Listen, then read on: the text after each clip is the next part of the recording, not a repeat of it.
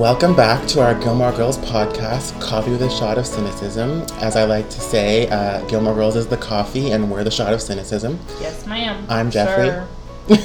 My bad. I'm Eleni. And today we're going to be taking on 3 episodes of season 1, so episodes 12, 13, and 14. Yeah, so the reason we're doing this, I wrote in my notes, is because they're filler episodes, what I like to call filler episodes. Ironically, though, 2 of these episodes are my favorites. I didn't say filler episodes are bad. I just think... Just ironically, you're saying it's like, you know, usually because you think filler means like, bleh, but like... No, they're really good episodes. Not for that. It's just, I think of filler episodes as like something that doesn't really advance the plot as much. Yes, exactly. But they're still great. Some shows have them like in between the drama. Yeah. Because like next episode is some drama. Which makes sense, because like Gilmore Girls was both a healthy dose of comedy and drama, right? It's true. So, and you know what? Some shows are entirely filler episodes. Yeah. Where like plot happens once every like 6 episodes. I feel like more, in my opinion, but more and more I feel like on network TV nowadays, it's like all just kind of filler. And yeah. Well, I always thought sitcoms in general were like filler. Yeah. Depending on the show, you're right. It's true. Anyways, that being said, we're doing 3. We'll see how it works out. I was gonna say we promise we won't get loud and messy in this one, no, but that's not a promise. Don't promise that at all. As Mary Poppins says, that's a pie crust promise, easily made, easily broken. Pie crust is super hard to make. Did I ever tell you? Hard to make, but easy to break. Yeah, but it's not easy to make. Easy to break. Hard to make, easy to break. I'm so confused. And we're off. my analogies are too apt for her. Anyway, right. We'll dive into episode 12, which is called Double Date. Double Date, and it refers to the fact that Rory and Lane go on a double date, and Suki and Lorelai go on a double date, and shit hits the fan for both of them, more or less. Lorelai more than Suki, but... Yeah, but I think shit hits the fan more with Rory and Lane. Yeah. Okay, so can we start with the cold open of this scene? Yes. Do you remember the cold open? I do. So for those of you who don't know what a cold open is, should we explain it? I mean, I've never actually heard that term, but I know what you're talking about. Okay, so I think it's more recent that I've gotten into saying cold open because I've said it before, I watch Brooklyn Nine-Nine, and they have really nice cold open scenes. So I always refer to it as the scene before the opening credits. The opening credits, basically. So like that too is kind of like a filler scene, I guess. It sets the episode up. Yeah. And sometimes it has nothing to do with what the episode is about, but a really good cold open scene can make a big difference in a show, I think. And it's interesting because I think a lot of times when a quote unquote cold open has nothing to do with the episode, that's more in a sitcom that's not 100%. That's in like a sitcom that's not too like serialized, and that like you wouldn't have to have seen the episode before to understand, because exactly. You know, like a lot of times with dramas it's like the cold open is previously on and yes. it's just like.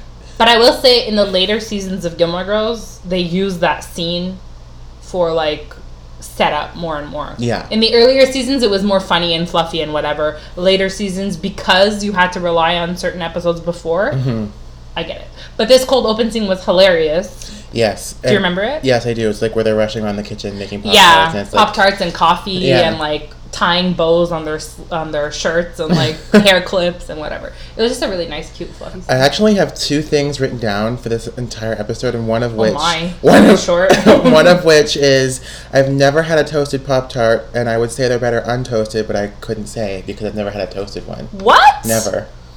Why? I don't know.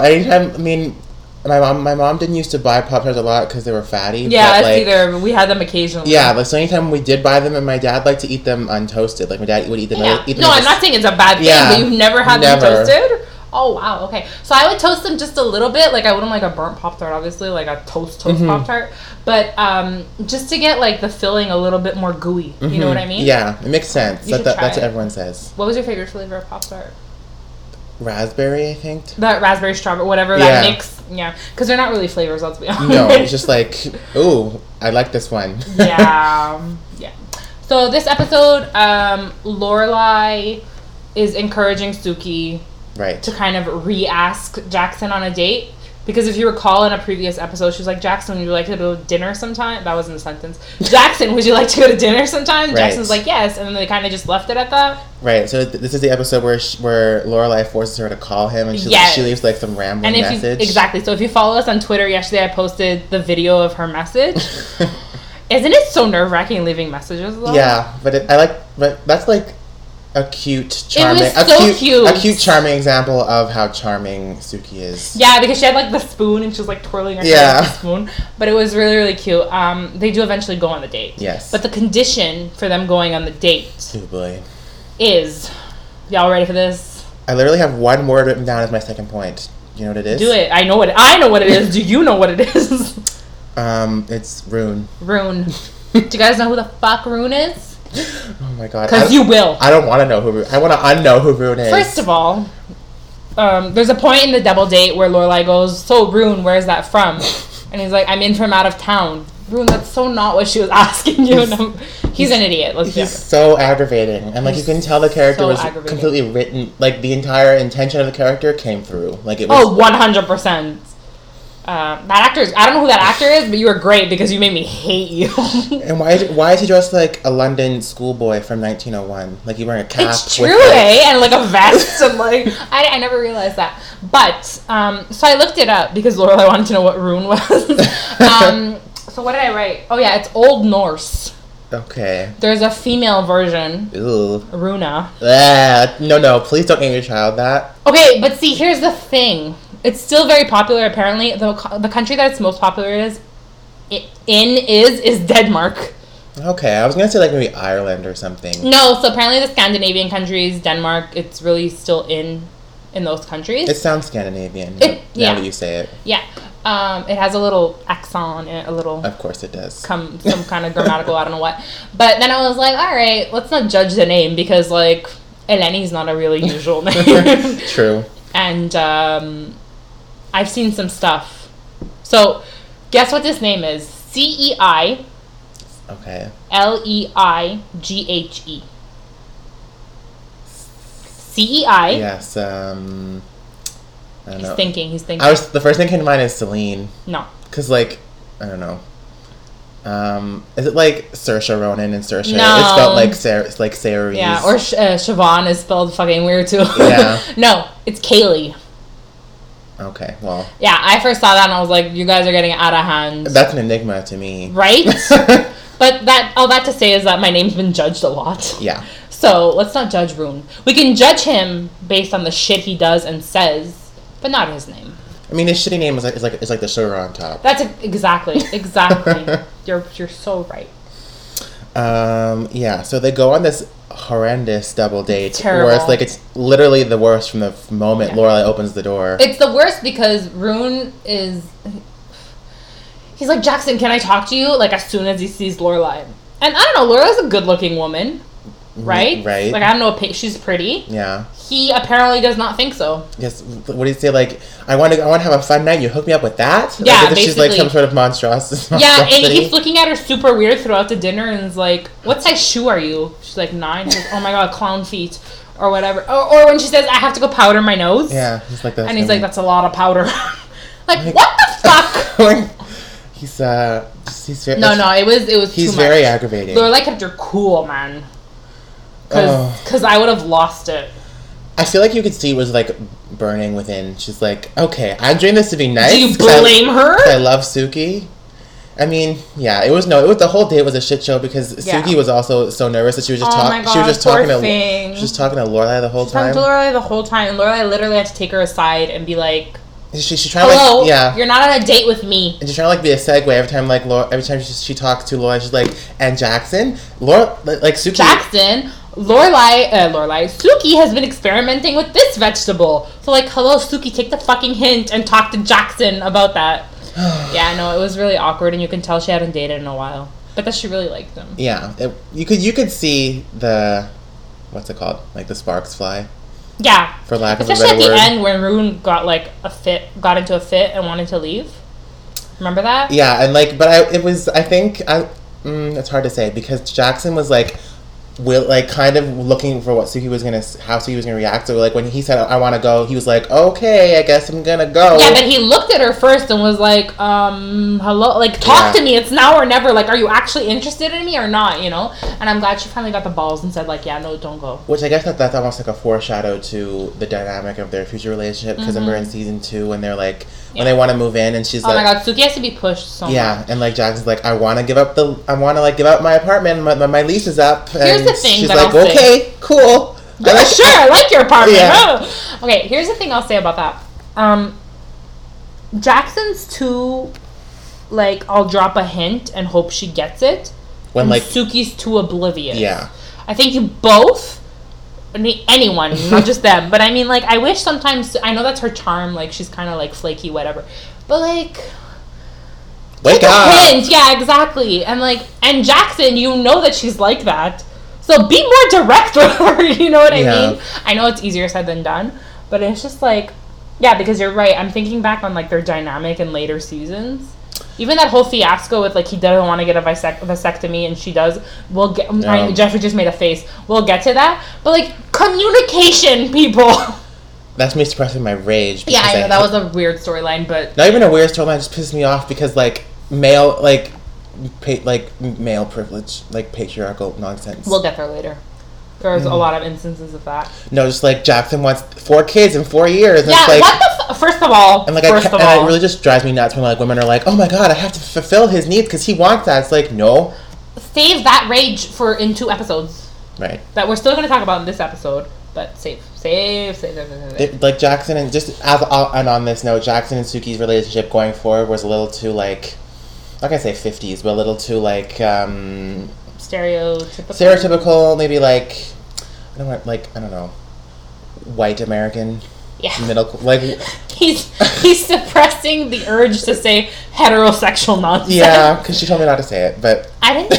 Listen, you said it a lot. That episode that I told you not to say it, you were saying it a lot. Not even really that. More just like I don't know, like submissiveness, maybe just like Suki like. It just strikes me as like a little too old school in that Jackson like when I say white American, like old school and that like the man always has the upper hand, even though Jackson doesn't really he doesn't really exude that. No, he's not really like that, but like Suki is a little too submissive when it comes to like, oh, I'm married now, so I have to follow the rules. Basically. It's like no. We'll get to that like season 2, season 3. Yes. But yeah, you can kind of see with this episode where it's going.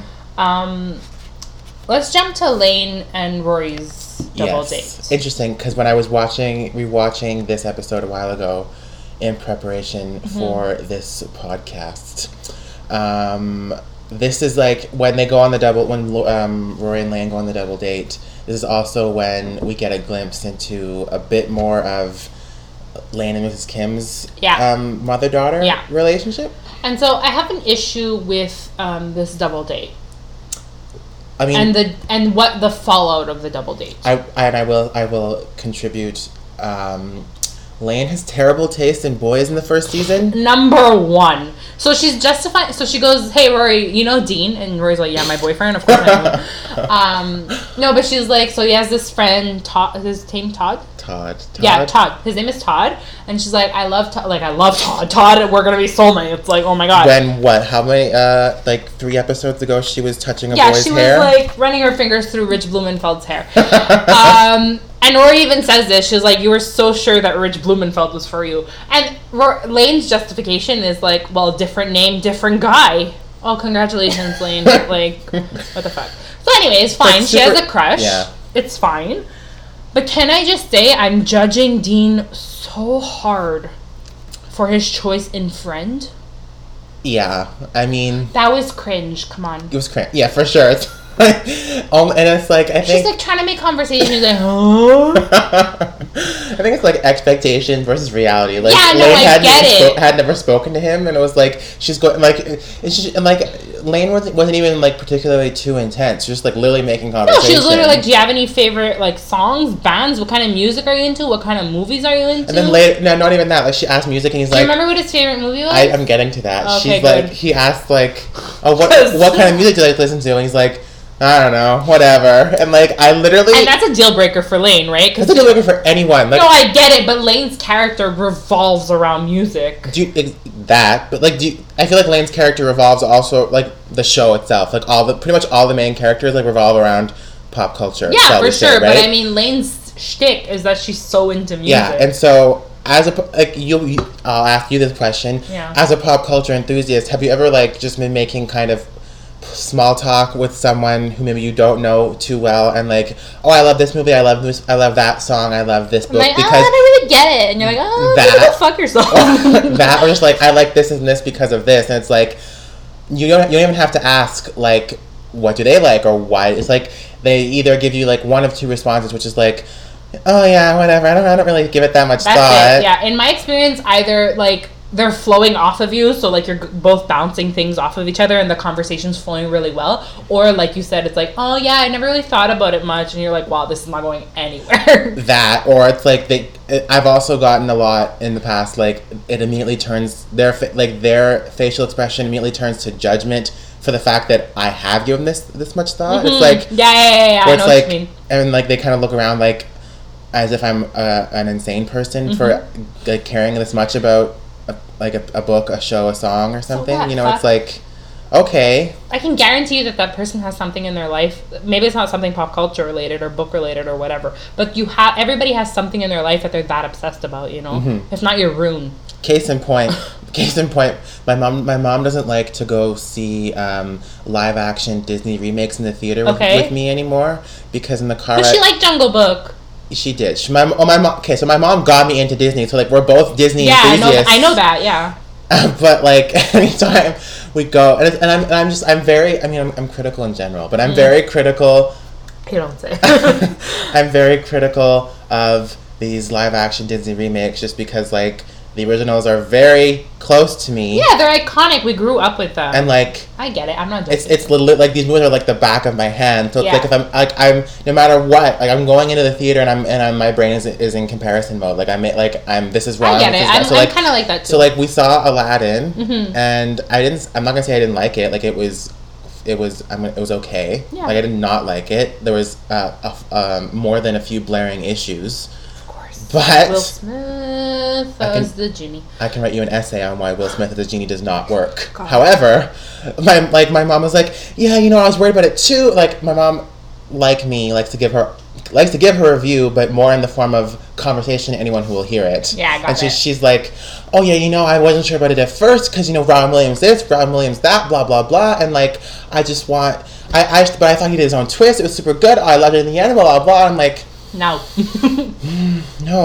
No, and like, she's very particular because she'll want my opinion, but then she doesn't want it when she doesn't. Oh, she doesn't like it. She want oh, what did you think? And then you're like, oh, I kind of didn't, and like, shut up. Exactly. It's exactly her. So like, she didn't I'm the one who's saying she doesn't want to see them in the theater with me anymore, but more just because like she's like, I just like to be entertained, and I'm like, that's wonderful. I like to be entertained too, but I'm allowed to think about it, of course, and provide some kind of commentary or analysis. Anyways, all this to say, when you're going out on a date with somebody, these questions are normal.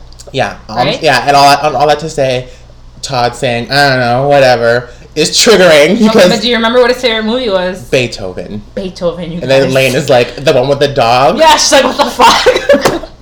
His favorite movie is Beethoven. Which is funny to us, but not funny to her. Could you imagine being on that date and being like... Here's the thing, I love that movie too, but to go so far as to say that's my favorite movie... Like that's the first thing that comes to mind? Like... What?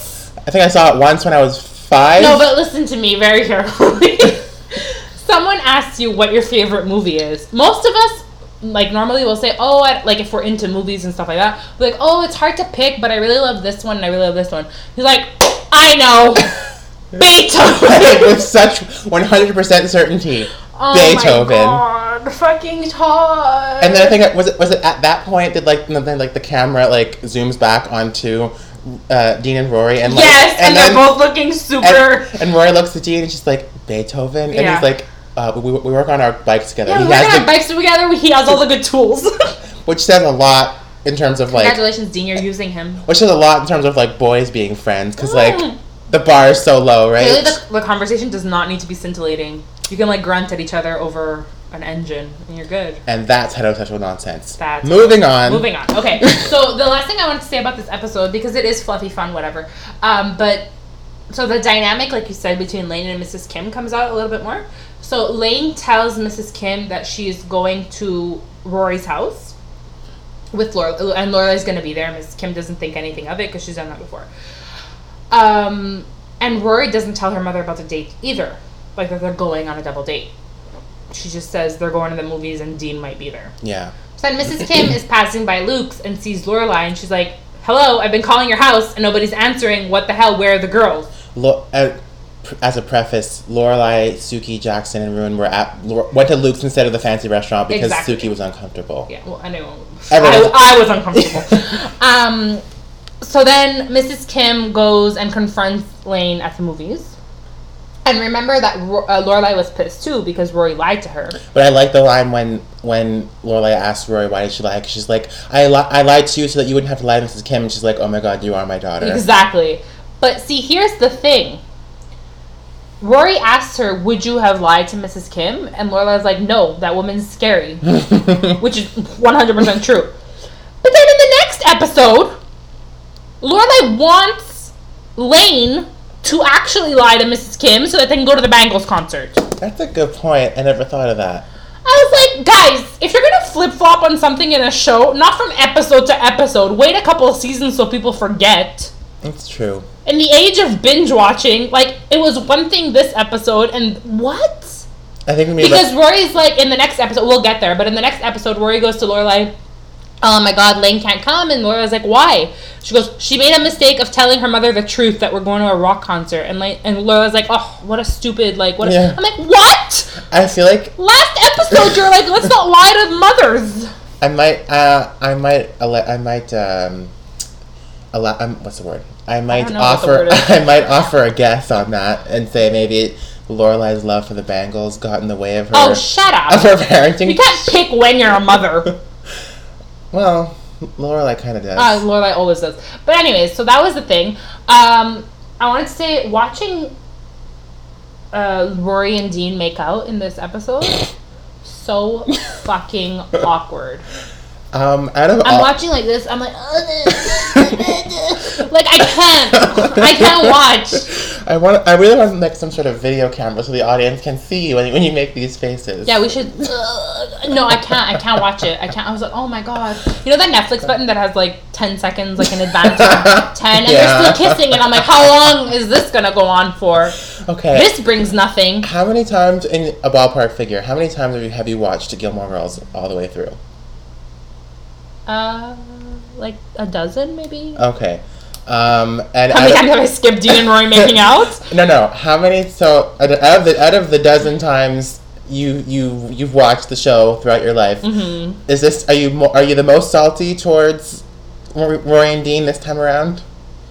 I think yes, because we're going in with like a critical brain. Yeah, but it's also like when you're looking for. I don't know. I don't want to say I'm looking to hate him, but like.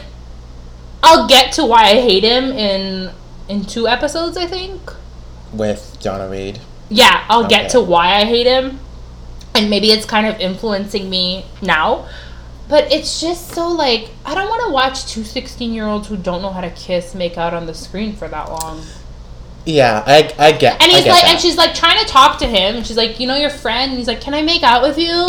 Dean, focus! Your girlfriend's trying to talk to you.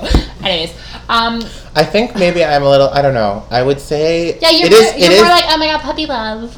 A little bit, but I don't know. Maybe it's because I'm clearly more cynical. Yeah, no, not even that. Like it is awkward. And to bring up another tweet that you can find on our Twitter account at Gilmore Podcast. Please follow us. Pathetic. Another in response to one of your tweets about when you're watching the show with your brother. Yeah, because we were watching the next episode together. And he says that Rory is a bad actress. Yeah. I mean, we kind of watched Alexis Bledel grow in front of our eyes. Growing like figuratively and literally. Like she grew in person and she grew as an actress. Yeah, but here's the thing. I think that it's not necessarily bad acting that's coming through. It's the fact that, like, when you're 27 years old and, like, you're watching what is supposed to be two 16-year-olds make out. For teens. Like, the first season was especially, like, teen. Exactly. It was teen-oriented. And now I'm just like, okay, like, fuck off. Yeah, it doesn't. No, I totally get that, and like when I am so many sounds in this episode. when I am 27, I'll probably be more on this. Relax, you're 23. I'm 22. You'll be 23 really soon. No, I'm 21. I'll be 22. No. Yes. Oh fuck! I did math wrong.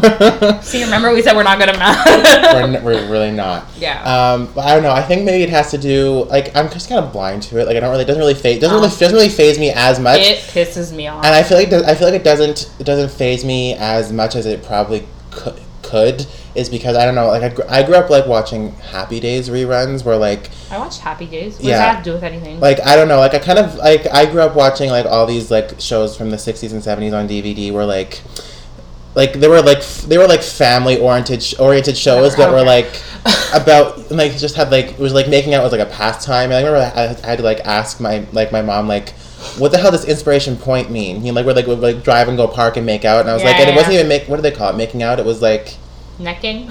No, there was some other something. So there was some other word they used. Some archaic word that they used. Some other like 50s slang, but whatever. I don't know. I think I'm just kind of blind to it. Like, it doesn't. Really I should stop talking about it probably because everyone's like, "Okay, we get it. You fucking hate Dean." And his hair. Don't bring that up. Please don't. Please don't bring it up. Anyways, but now really the last thing I want to say is that so Lorelai and Suki end up at Luke's. Mm-hmm. And Lorelai is, like, at the counter playing cards with Luke. And Luke almost asked her out. Mm-hmm. Do you remember that? Uh-huh.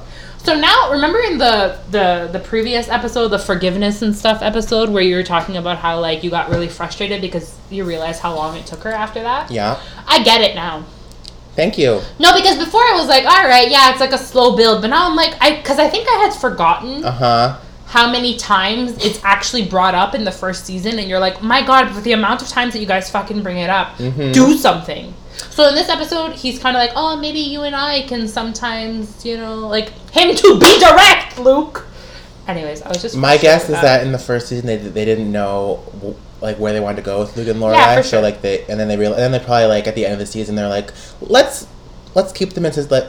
Let's keep them hanging on for a really, really long time. Yeah. But anyways, so Luke chickens out because Mrs. Kim walks in. But Lorelai also chickens out because she could have been like, oh. She was like, oh. Like, so surprised. Like, fuck. My favorite scene in this episode is towards the end when Lorelai goes to talk to Mrs. Kim. Mm-hmm. And it's like, she's not trying to, she's like, it's fighting a losing battle to try to Mrs. Kim is a brick house. Yeah, to try to convince, to try to, like, something else, get to try to get Mrs. Kim to see any other perspective or form of parenting. But she got through. Kind of, like, she got through in a way that, like, I think we can, I don't know, maybe all parents or all mothers can kind of connect with, is that like Lorelai was trying to get her to like loosen up a bit, but, like, knowing, like, she knew it was pointless to try to fight with her, but it was just kind of saying, like, she's trying to get her to trust her daughter a bit more, which is like was eye-opening to me this time around, where it was like, wow, like, Mrs. Kim really doesn't trust her daughter, and it's like, no, but and I feel like okay, I understand teenagers can be like, you know, can swindle their parents or whatever, but at the same time, I feel like even if you kind of like even if your teenage son or daughter, like, takes your trust for granted and you have trouble trusting them again, I feel like as a parent there's still, like, a base level of trust because you trust your kids. Yeah, so here's the thing. I understand what you mean where Mrs. Kim is like doesn't trust her daughter, but I think in that moment where Lorelai was talking to her and trying to, like, she told her, I think Lane's a really good kid and you've done an amazing job with her. Mm-hmm. So maybe Mrs. Kim doesn't trust her daughter as much as she should, but I think in Mrs. Kim's head she trusts how she raised her daughter. And that's why she lets her kind of go out just until the sign. Yeah. Remember that? She's like, I can go as far as the sign. So I think she's trying to be a little bit loosey-goosey. Yeah. But I think what Lorelai said to her also kind of... What she says, like, I just want Rory to be safe, and then she says, I just want Lane to be safe. Yeah, but also the fact that she said, like, my parents used to smother me And, like, it really wasn't good. And then Mrs. Kim was like, you blame your parents for getting pregnant? She's like, no, but I think that if they had been a little bit more understanding and given me a little bit more space to grow and, like... Things would have turned out different. Yeah, so I think she kind of scared Mrs. Kim a little bit. Yeah. But Mrs. Kim is a wall. You're not going to move her. Mm-hmm. Yeah. But Should we move on? Oh, sorry. But I do like, in conclusion, I do like how when like she says, I just want Rory to be safe, and she says, I just want Lane to be safe, and Lorelai says, well, that's the first, that's the... Yeah, sorry.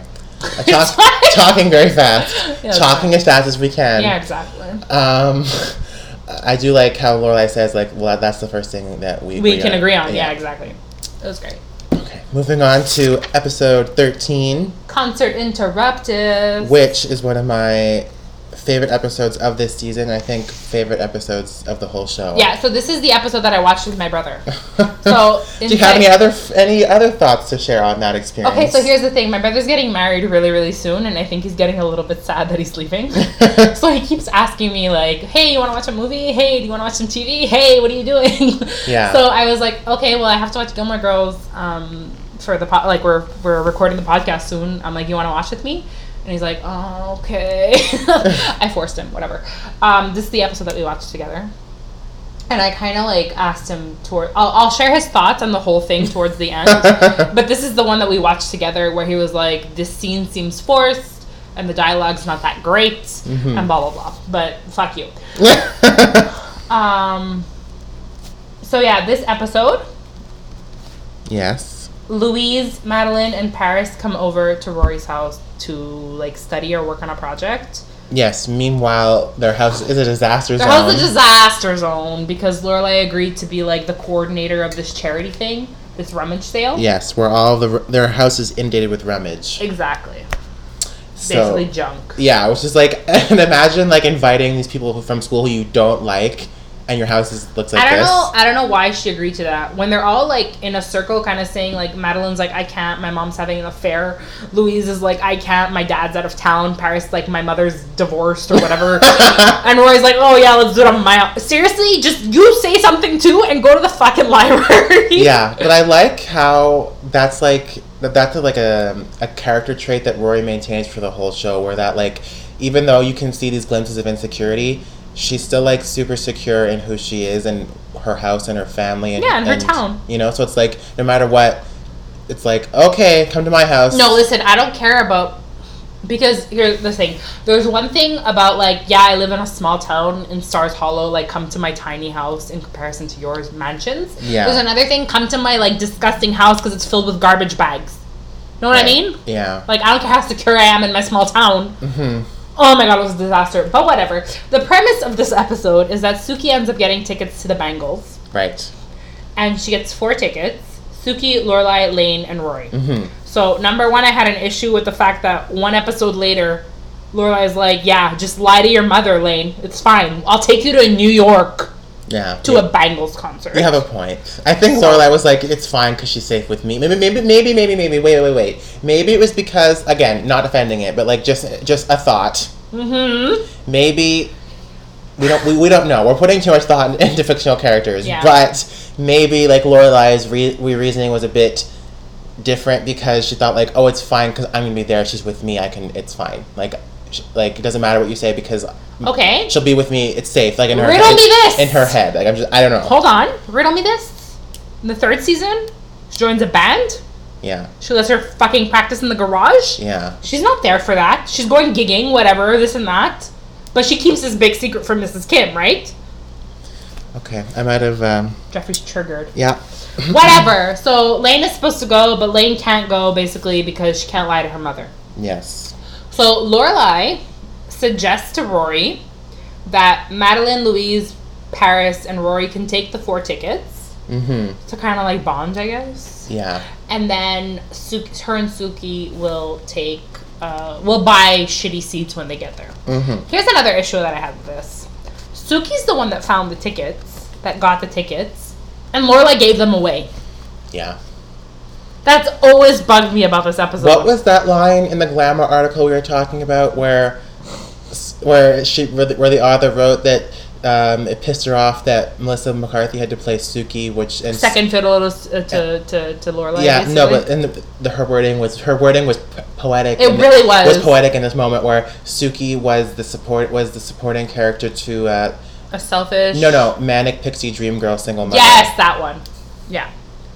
Anyways, I just found it rude the way Suki fucking got the tickets, and Lorelai was like, "Here, just take them." Yeah, but at the same time, as I said, this is one of my favorite episodes, and I think it's because it's still a good episode. In this episode and in other moments, Lorelai reminds me a lot of my mom in that like. My mom would have said to me like, "Oh, you want to go with your friends? Like, go with your friends. Like, I want you to go with like." But if she got tickets from someone else. Yeah, I mean no, but okay.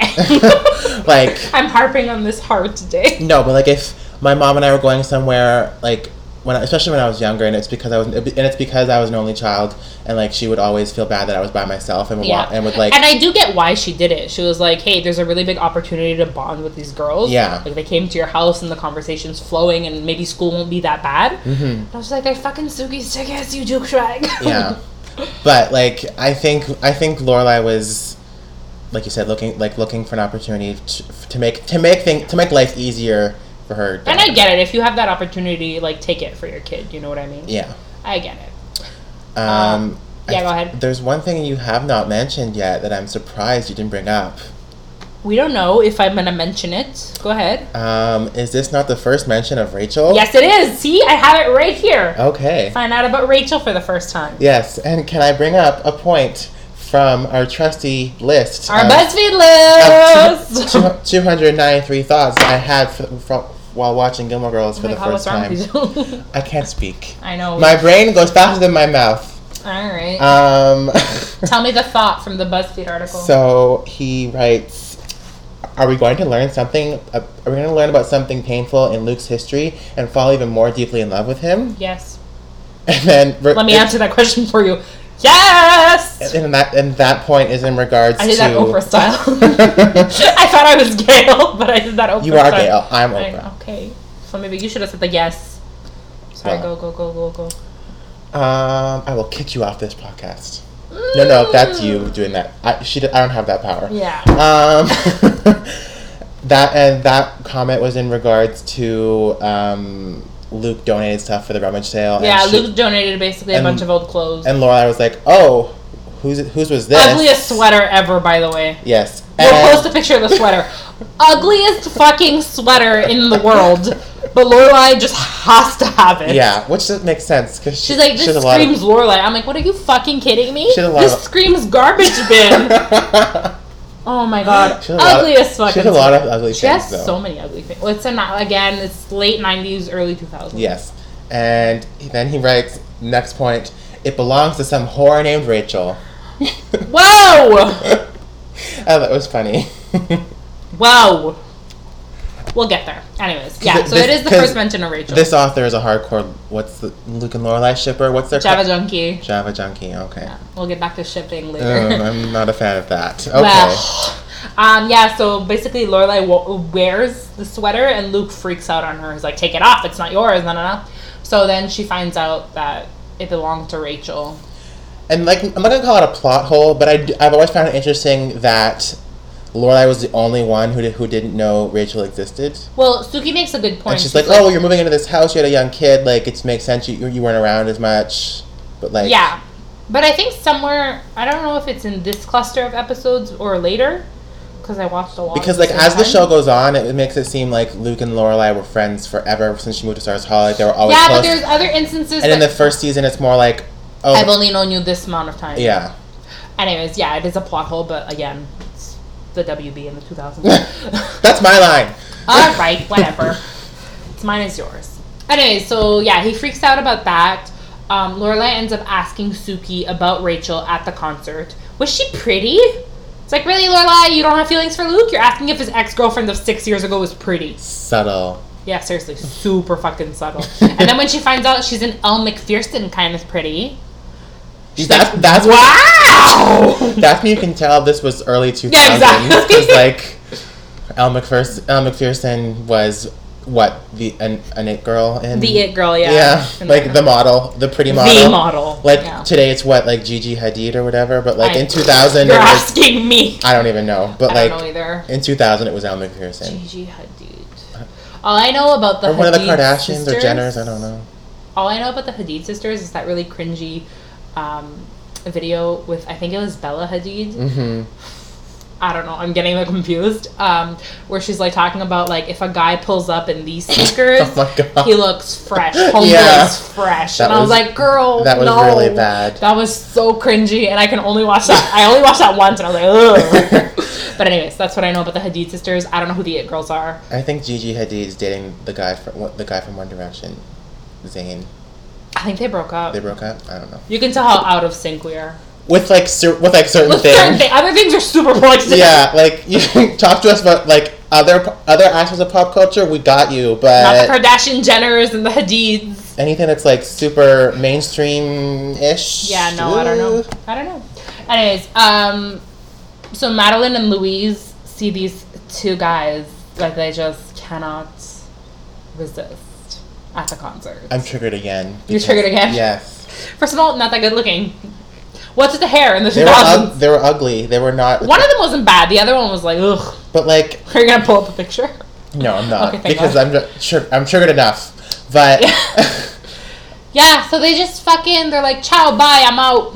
Which, I mean, I remember thinking the first time that I watched this episode, like it wasn't until Lorelai finds them later, and she's like, I'm not even going to begin to tell you how dangerous it is to run off with two guys you don't know. You didn't realize how dangerous that was? I did, but like, you know, like in the moment you think it's like, I didn't think that, but it was like in the moment you think it's more like, oh, it's just like they're at a concert, this is Gilmore Girls, nothing bad's going to happen. No, I get that, because it's television, I didn't think anything like... I don't know, maybe I was super into Stranger Danger, because I was like, oh my god, they're leaving! Maybe, like, but I think I'm not saying I'm out of touch with Stranger Danger, but like, I don't know. I just thought like, oh, this is Gilmore Girls. They're not gonna like do some kind of date rape storyline. It's fine.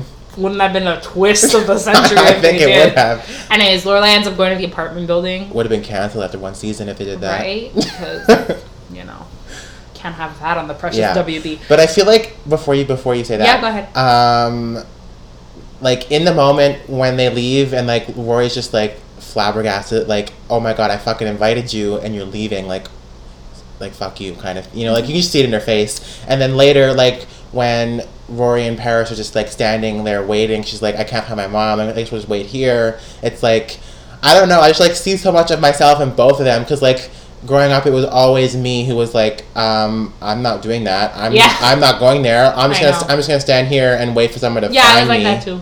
Like, you know what I mean? Like I just like triggered in a whole different way. It's just like, wow, I was always that person. I was always the person who was like, I'm not doing that. That rubs me the wrong way. That scares me. I'm staying here. Yeah. I'll call my mom. But listen, like, I think you kind of get a sense of like how what's the word I'm looking for? How like disconnected. No, disconnected, but also like how sheltered Rory was at a certain point. Yeah. Because she can't even fathom them leaving. And I'm not saying it was the right thing to do, but they're just like. I think she couldn't fathom it because she was like, oh, it's not something that Rory would ever do. Number one. But like I think she was just like, she was so flabbergasted because it was like I said, like, oh, this is gonna be great. I invited them. We're having a good time, and oh wait, I forgot. You people are bitches, and you're gonna ruin everything. Yeah. Like, but I think it's also the difference between like they were raised probably with their parents letting them do whatever the fuck they want, and even though Lorelai's a really lax parent in the discipline department, she's still really like protective of Rory, right? And Rory wouldn't even think of doing something. I was gonna say like Rory by nature would never do something like that. Anyways, so Lorelai finds them in the apartment building, and like verbally assaults them. Yeah, like I said, she says, I'm not even gonna begin to tell you how dangerous it is to go off with two guys you don't know in New York City. And when you're 16 and drink something that you don't know what's in it. Yeah. Like only in that moment where she lists out all those things that like potentially could have gone wrong. Yeah, I know. That's when I was like, oh. Yeah, that's why I didn't do this shit when I was younger. Yeah, I know. But yeah, Rory's a little bit embarrassed. Also, a flashback to the pilot episode where when Lorelai says to the guys in the apartment, she's like, they're 16. It's like when in the first episode, in the what was the term you used? The fresh open, the cold open, fresh open, the cold open, where it's like, hey, I have a friend. She's 15. Bye. Yeah, like, seriously. Same kind of same energy. Yeah, they're 16 years old. 16 is young to be doing that shit. And it's sad that girls like do that. Not sad that girls do it, but it's sad that like girls do that because they think that's what's cool and they don't think that's what's gonna make them. Or anyone, not just girls, anyone like. That's what's gonna make them worth it, you know. Whatever. Seen, appreciated, validated. Yeah. Etc. And then it was really sad when Paris like, your mother's gonna knock on every single door until she finds it. I don't think it was sad. I think this is another reason why this is one of my favorite episodes, because Paris was like getting a glimpse into what a real mother is. No, like yeah, like what Lorelai is like, and also what it's like to have a mother who gives a fucking shit. Yeah. And like to borrow from Suki, it's making me so sad and mad. I'm mad. I was mad at her parents because like if your child has to doubt that you're gonna go out there and look for them if they're like missing. Yeah, because didn't Paris say like, wow, I wish my mom would do this? Or no, like, she's like, I don't know. I think she said something like, I don't think my mom would do that.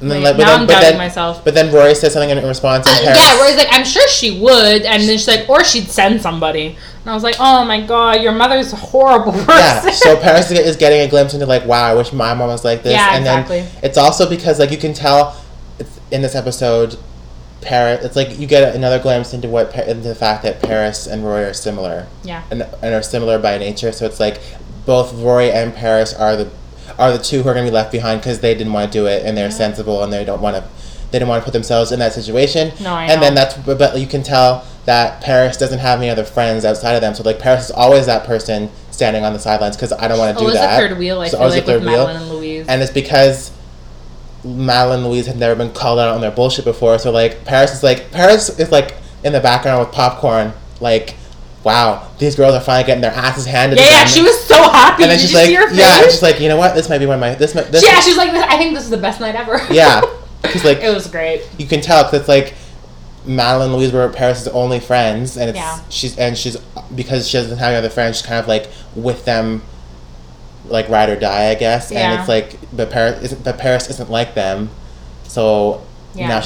Now like someone else is finally calling them out on their bullshit. I loved it. Yes. I loved it too. I was like, Paris, this is amazing. They needed to be put in their place. Like, what the fuck? Yeah, and doesn't Lorelai also say like, I can't wait. Like, I can't wait to talk to your parents. We're gonna have like a great chat or something. I would have loved to see that. That would that would have been overkill. There are so many scenes as I go back and rewatch things.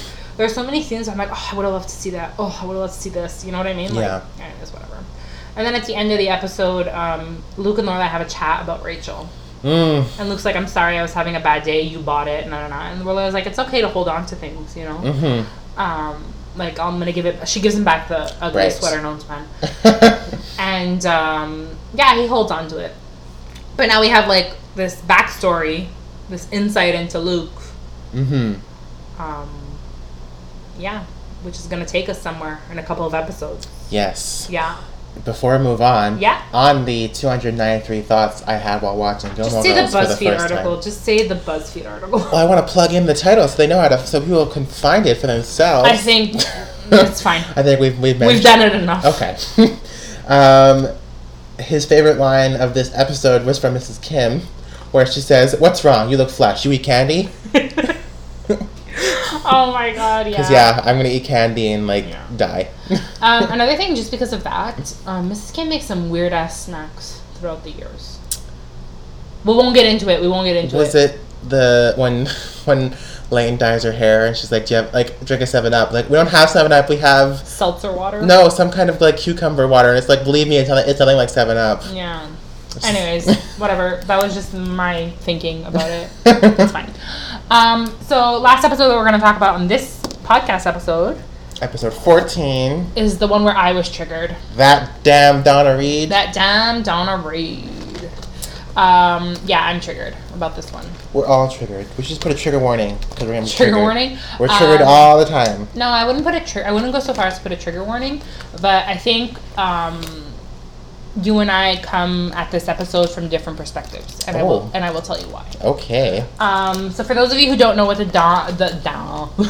Donna Reed show is, Donna Reed was like a 50s housewife. So the show ran from 50... A fictional 50s housewife. Yeah. Donna Reed was her real name, though. Yeah, so it was like the Donna, like kind of like the... It was the Donna Reed show, like the Mary Tyler Moore show. Exactly. Like it was a fictional show, but the show was named after the star. Exactly. Like the Dick Van Dyke Show. Exactly.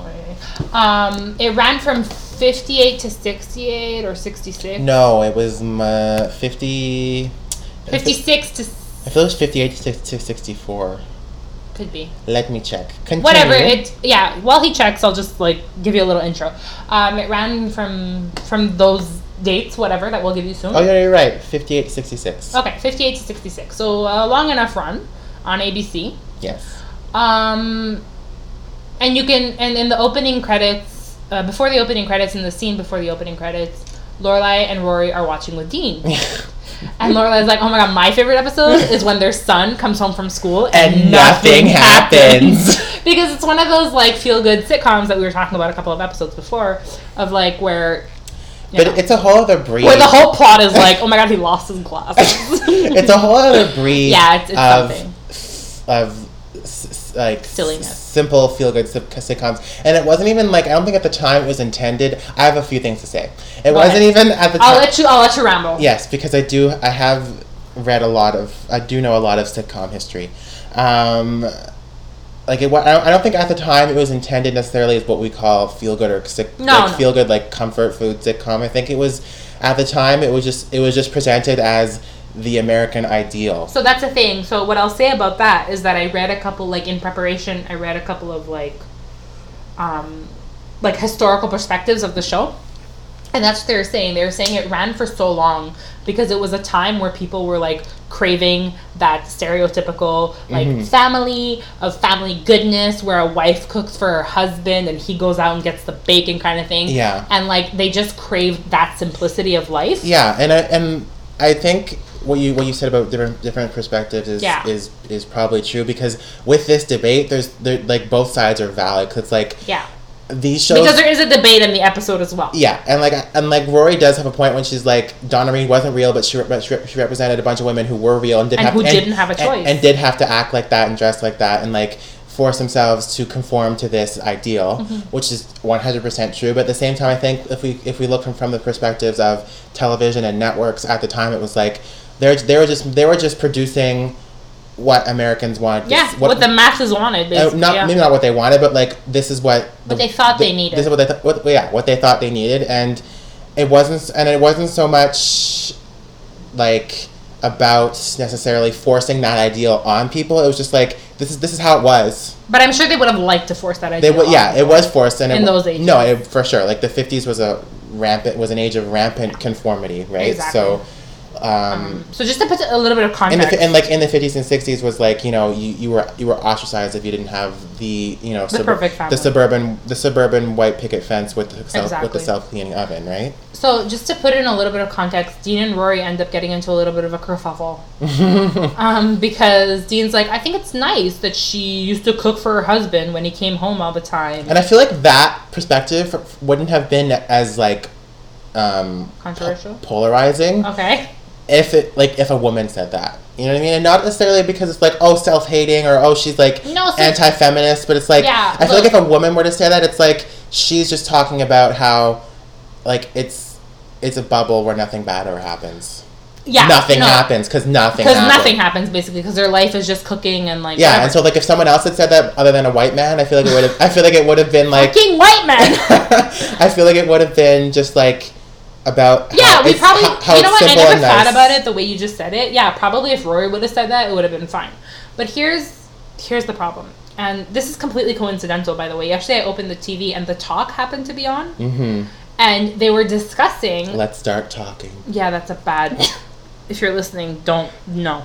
And it's never too late to have the talk. That's a terrible. I didn't know that was their tagline. That's how they end it. Oh, that's terrible. Okay, moving on from that. I had just opened the TV Random channel, and they were talking about somebody. I didn't even catch who tweeted it, but somebody was tweeting about how the tweet went. She said, "It's my."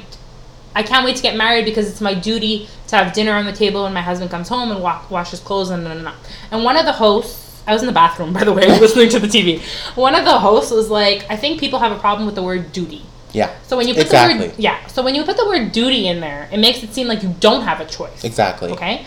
But if a woman, I have no problem as a feminist, I have no problem if a woman were to say to me like, no, I like doing that for my husband. I like cooking for him when he comes home. I like washing for him. Like, that's the kind of wife I want to be. Fine. Yeah. Perfect. It's more when it's a duty and it's like... It's more when you don't have a choice that I have a problem with it. You know what I mean? And I feel like the Donna Reed show, in the era that it was on, it was like... There wasn't a choice. It was like there was no other option. Exactly. So when I say that I come at this from a different perspective, I come at it from the ethnic immigrant perspective. Yeah. Where my grandmother didn't have a choice. Exactly. Okay? And the only reason my other grandmother was able to work the way she did, my other grandmother worked like 3 jobs at one point, is because her husband left. Yeah. And she was a single mom. Yeah. You know what I mean? And still to this day, we were just talking right before we started recording, that my mom got mad at me yesterday, but like basically cut watermelon for my brother and served it to him. Yeah. You know what I mean? So when a guy says something like that, like, I think it's nice that she, That's what I mean. Like, it's polarizing because it comes from a white man. But that's it, you know? Like, and you're right. I wouldn't have a problem if a woman said to me that she liked to do that. I would have a problem if she says it's her duty. Yeah. Because then, that's so ingrained in her head that, like, I need to knock that out of you kind of thing. But that's why I was a little bit like, fuck you, Dean. Yeah. And then I didn't like the fact, going back to the episode, I didn't like the fact that, like, Dean, when they were having their little argument, Dean threw some shit back in Rory's face, and she's like, oh, you don't have an opinion without your mother kind of thing. And I was like, that's no way to talk to your girlfriend just because you have a disagreement about the fucking Donna Reed show. Yeah, and it's more because, like, you can tell just, like, because Dean is a white man. Fucking Dean! But, like, you can tell just Dean doesn't have an educated opinion on it. No. Like, he has an opinion, but it's not... No, his opinion is based on the fact that his mother does that for his father. But, like, he likes it. And you can't... I mean, you can blame him, but but on another level, you can't blame him. No, you can't. I don't think you can because he's the man, he's the boy. Men and boys are raised within that mentality, are raised to not notice that because they're on the pedestal. Exactly. Yeah. Like your brother doesn't notice it because he's on the pedestal. Yeah, basically. You know what I mean? Even yesterday, just so like my brother doesn't listen, so I don't care talking about this. My brother yesterday was like, my mom left to go run some errands. After she got mad at me. And my brother was like, my mom had told him before she left, like, there's some leftovers in the fridge. Mm-hmm. So you guys can, like, make do, you know? And I had eaten right before she got there. And I went to go speak to my brother. I'm like, you want to watch a movie? Because I had a movie. And he's like, yeah, first, can you heat up my hamburgers? And I was like, no. He's like, I'm leaving soon because, again, he's getting married in, like, a couple of weeks. And he's like, I'm leaving. Come on. No, see, that's an example of it being ingrained and it being, because in his mind, yes, he's joking. Because I know a lot of people are going to be like, oh, my God, he's joking. No. Yes, he's joking. But he's also serious. Yeah. Like, if I would have done it for him, I'd be like, yes. Like, you know what I mean? And I was like, no. He's like, oh, you're so mean. I'm like, yeah, you're right. I'm a fucking bitch. And I walked away. Because I was like, no, I know you're leaving. I don't care. My love, what I'm trying to say is, like, my love for you is not dependent on how much I do for you. Yeah. You know what I mean? And I feel like in those days, that's how women showed their love. Yes. And that's the only way they could have shown their love. Yeah. I will say, I will reiterate, it was an ideal. It was the image of what you were expected to want. Yeah. And it was the image of what women were expected to fulfill because, especially within like white like the white American middle class. Yeah. Not like necessarily like immigrants from other backgrounds, but like within the context of of white American middle class, it was. There was just no other. There was no wiggle room. There was just no other options for women. Like that's all there was, and because women are the second sex, as Simone de Beauvoir would say. Yes, ma'am. Preach, girl. Because they were, they're seen as inferior. Historically, are below men. Yeah. It's like. I never understood that. They have a lot to prove, I guess, right? Whatever. I don't know. And the reason I say it's different, I understand that even like white middle class families have to go through that, like women, whatever.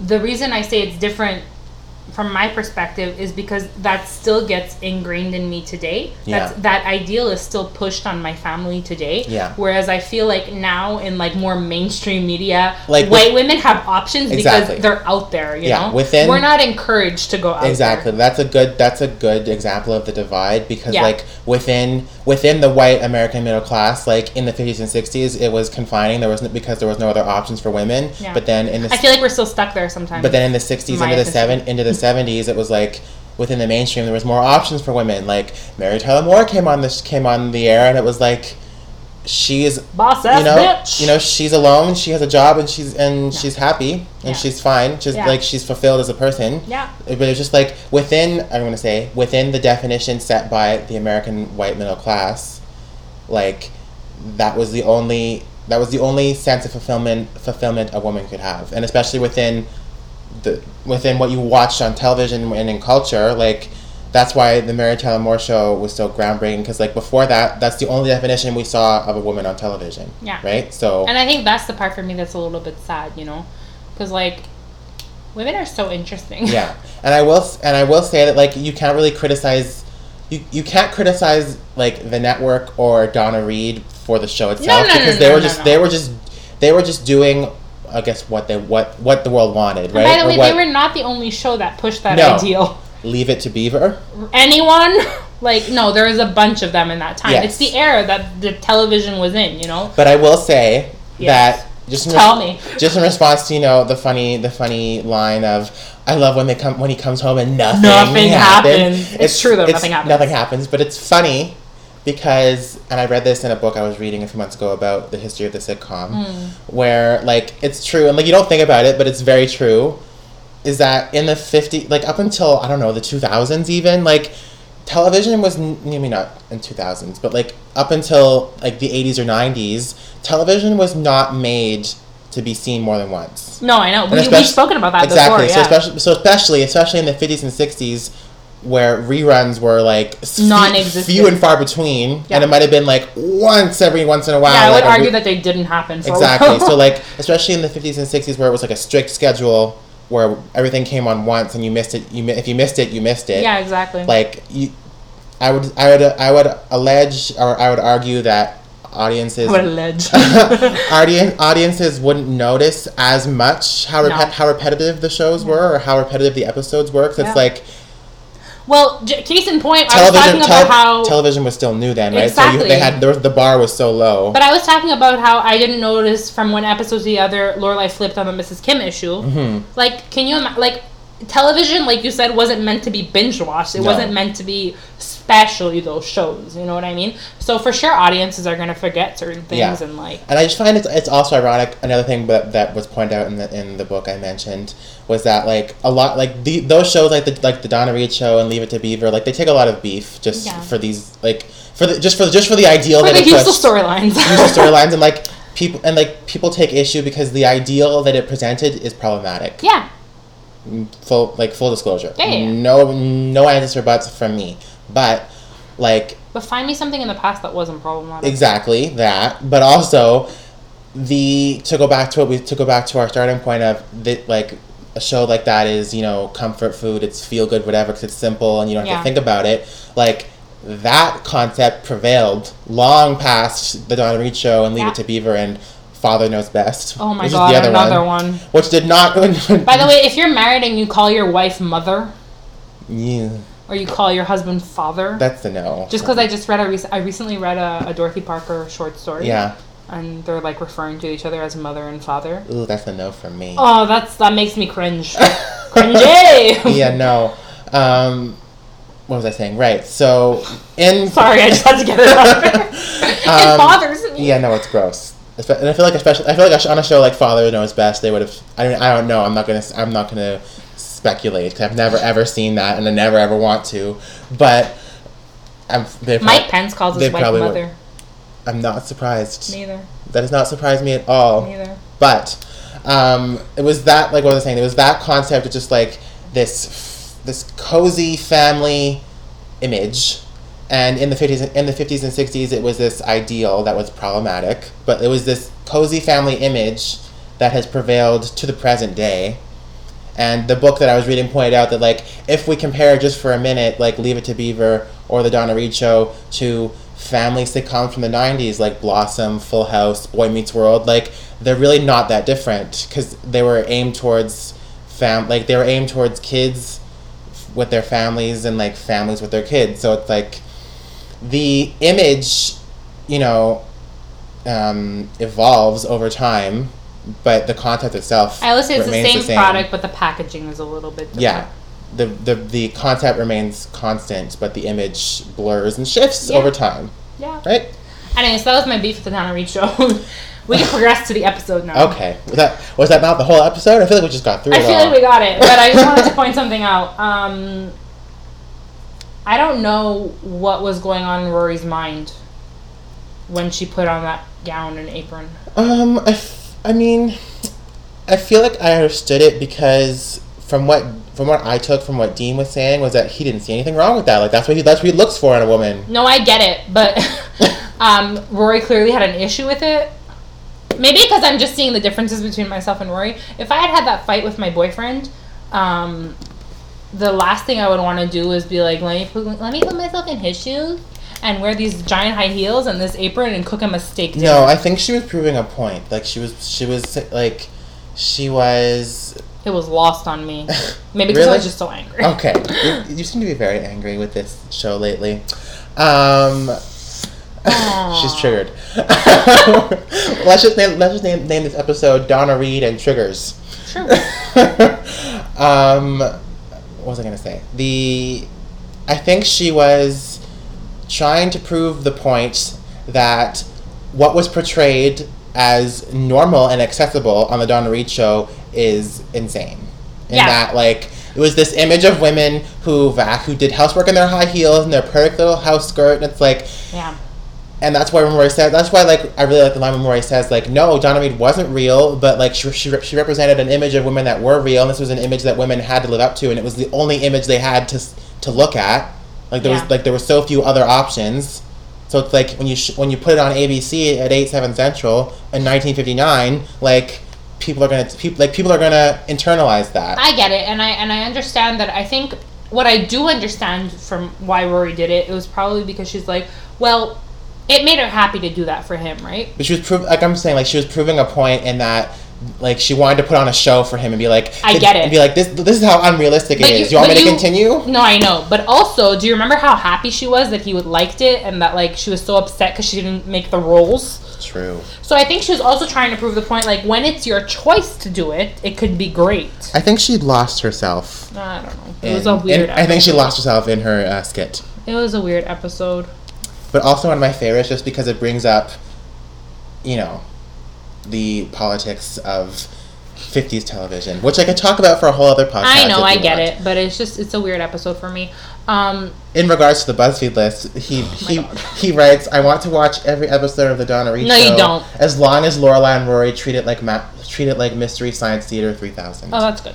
Yeah, because they're making comments. No, but, like, they also, like, they talk over the dialogue, and Dean's like, you're not even listening to what they're saying. Like, our version's better. Our version's better because it is. It is. It's true.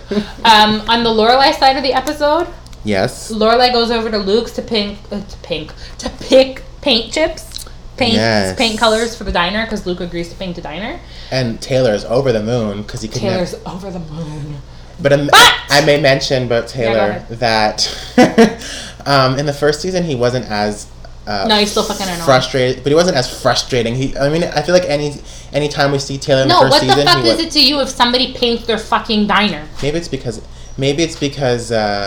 he doesn't what's the word I'm looking for? I don't know. He doesn't, like, he's not, maybe because, like, when I've seen, like, I'm used to seeing him. Rambling. You're spiraling. Shush! Okay. I'm used to seeing him in later seasons where he's just really frustrating and annoying. Yeah, well, it's the beginning of the frustration for me. But anyways, again, Luke and Lorelai are flirting. Yes. And again, I think something's gonna happen. Mm-hmm. And then Lorelai calls Luke in a panic. But it doesn't because Rory's baby chick is missing. What's Stella? Yeah, Stella. I remember he thinks it's a euphemism for, like, sex. Right. Because Suki's like, the first time I had sex with Jackson, I told him there was a bat in my attic. Yeah. And we were both looking for the bat, and then, like, he knew it wasn't there, and I knew it wasn't there. But we were both looking for it. Just say you want to have sex. What's the problem? You're in a relationship, Suki. I mean, you can't... Anyways, that whole thing was funny. They were looking for the fucking chick. Yeah, but at the same time, like, Lorelai is not someone who would, like, beat around the bush and, oh, come look for my... You know? No, she really needed to look for the freaking chick. Yeah, exactly. It was Rory's midterm. Yes. Yeah. What didn't she come... That's what I mean by filler episodes. It wasn't, like 20 minutes of the entire episode was looking for freaking Stella. You know what I mean? And, like, remember when she came home with the bird? Yeah. She's like, oh, what's his name? She's like, Case study number 12. Yeah. And she's like, I'm gonna call you Stanley. Hi, Stanley. And then it's a she. Oh, sorry about the Stanley thing. Stella. Married Stanley. Anyways, do you have anything else to add about this episode? Before I say what I want to say? The BuzzFeed list says that he says I don't see Rory's 50s housewife cosplay ending well. Which it didn't. It didn't. Lorelai was mocking her forever. Yes. Yeah. Can I finish? Are you gonna mention what I think you're gonna mention? I think. I don't know. I'm spiraling too. About who rides in on a motorcycle at the end? Who rides in on a motorcycle? Should we leave it like that and not say anything? Okay. We won't say anything. Because the next episode is going to be, I think, messy? No? But in different ways? Shit's going to hit the fan. Okay. On my part. Definitely on your part. I have rage. Rage issues. A lot of rage. Yes. So we're going to end this by saying someone rides in on a motorcycle. And if you're a fan of this person, I'm going to say that maybe he rides in on a horse because they like him. But I don't know. No. Does he have any fans? He rides in on a stupid fucking motorcycle and he causes destruction in his everywhere. Does he have any fans? I want to know. Are you a fan? Can I tweet him and be like, do you have any fans? I think now he's a motivational speaker. Well, is he? I think. I should go look at that. Well, that actor's done a lot of other things besides... I still hate him in everything I've seen him in. Really? And The Revival. He was in The Revival for 2 seconds. You know how my blood pressure spiked oh my God. In those 3 minutes that he was in The Revival. The only other thing I really liked... It was like 2 a.m. and I'm like, oh, I hate you. The only other thing I liked him in was Under the Tuscan Sun. No, ciao. No? No. Okay, we're not going to agree. Okay, so we're going to see you next week. If you want. But I have a lot to say next week. Yeah, so you're going to want to come back for that. You best not interrupt me next week. Oh boy. Bye, guys.